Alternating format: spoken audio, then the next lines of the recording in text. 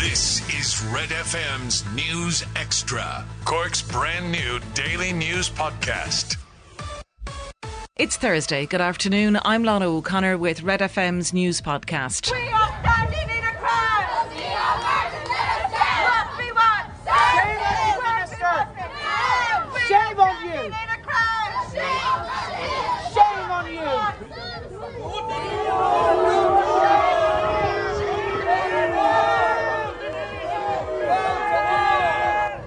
The cries of protesters yesterday evening as the Taoiseach arrived at City Hall. Micheál Martin addressed the council as the only former Lord Mayor to become Taoiseach and the only leader of the country to address the council. His arrival was met by a protest by parents who are calling for more investment in children's disability services. The group protested on Grand Parade in May to voice their concerns about long waiting lists and the high number of therapists leaving the public sector due to pay and conditions. An anti-war group was also protesting, calling for the government to maintain Ireland's policy of neutrality.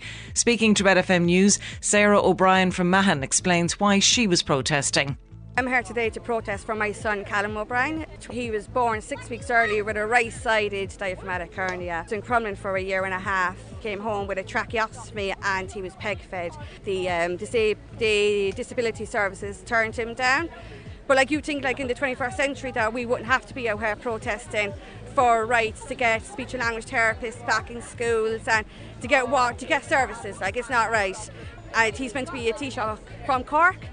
What has he done for parents from Cork, for people from Cork? Taoiseach Micheál Martin told Red FM News after the event that he respects people's democratic right to protest and says the government is very committed to special education and disability services.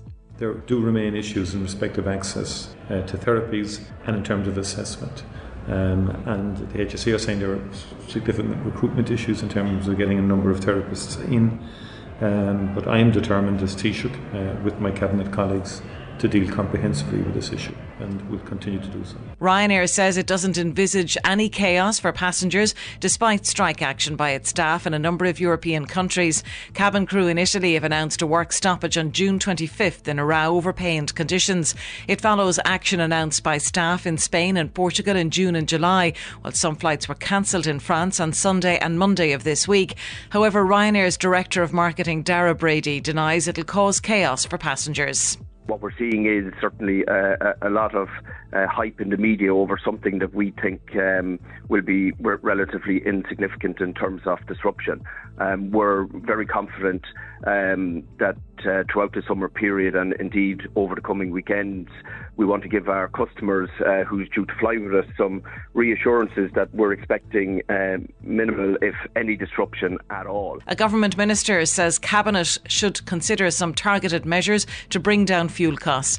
It comes as new ESRI research shows almost 3 in every 10 households are living in energy poverty. The figure is likely to rise to 4 in 10 if energy costs continue to rise into another quarter. The ESRI is warning that householders could see their energy bills rise by as much as €70 per week. Minister of State at the Department of Agriculture, Food and the Marine, Pippa Hackett, has defended non-targeted measures like cuts to VAT. I think it's unfair to say that they're ineffective. I think they support people in different ways. They might in fact bring about different behavioural changes in people, which is in the longer term is an important thing. But I would agree that certainly targeted measures will have to be looked at. Finally, we can expect the hottest days of the year before the weekend. Temperatures will rise up to 22 degrees in parts of the country this afternoon, hitting 25 degrees tomorrow. However, the weekend will see cooler temperatures and some more unsettled weather. Catch up on Cork with our new daily news podcast, Red FM News Extra. Starting with golf, Rory McIlroy will look to end his 8-year major drought at Brookline this week. The Down native has just gotten his US Open campaign underway in the last half hour. Shane Lowry and Seamus Power are also in the field at the Boston venue. Lowry plays alongside Phil Mickelson, who is seeking to complete the career Grand Slam. Mexico's Abraham Ancer has withdrawn due to illness. In football, Stephanie Roche says she's delighted to be back in the Republic of Ireland squad. The Piedmont striker is one of 27 players in Turkey ready for a training camp this week ahead of a friendly with the Philippines on Sunday. Vera Pauw's side meet Georgia in a World Cup qualifier Monday week. Roche, who last played for Ireland in 2019, says she only found out about her inclusion earlier this week. It was all quite last minute, to be honest. We were training, home-based training on Tuesday night, and before the squad, before the match, we knew there was going to be a place available, so it was a case of just doing your best in the game and then see what happened afterwards. And obviously we trained then Wednesday morning, so it was a quick turnaround. I was absolutely over the moon. Champions Manchester City will begin the defence of their Premier League title with a trip to West Ham. Newly promoted Fulham host Jurgen Klopp's Liverpool, while Nottingham Forest travel away to Newcastle for their first top-flight game in 23 years. Eric Ten Hag will hope to get his reign as Manchester United boss off to a winning start at Old Trafford when they take on Brighton. Next season will feature a winter break between November and December due to the World Cup in Qatar. And finally, in Gaelic games in the Premier Senior Football Championship Divisions and Colleges round, Muskerry face Beara in Dunmanway at 7:30.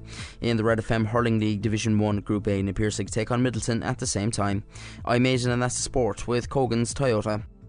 The 5 biggest stories in Cork today. This is Red FM's News Extra.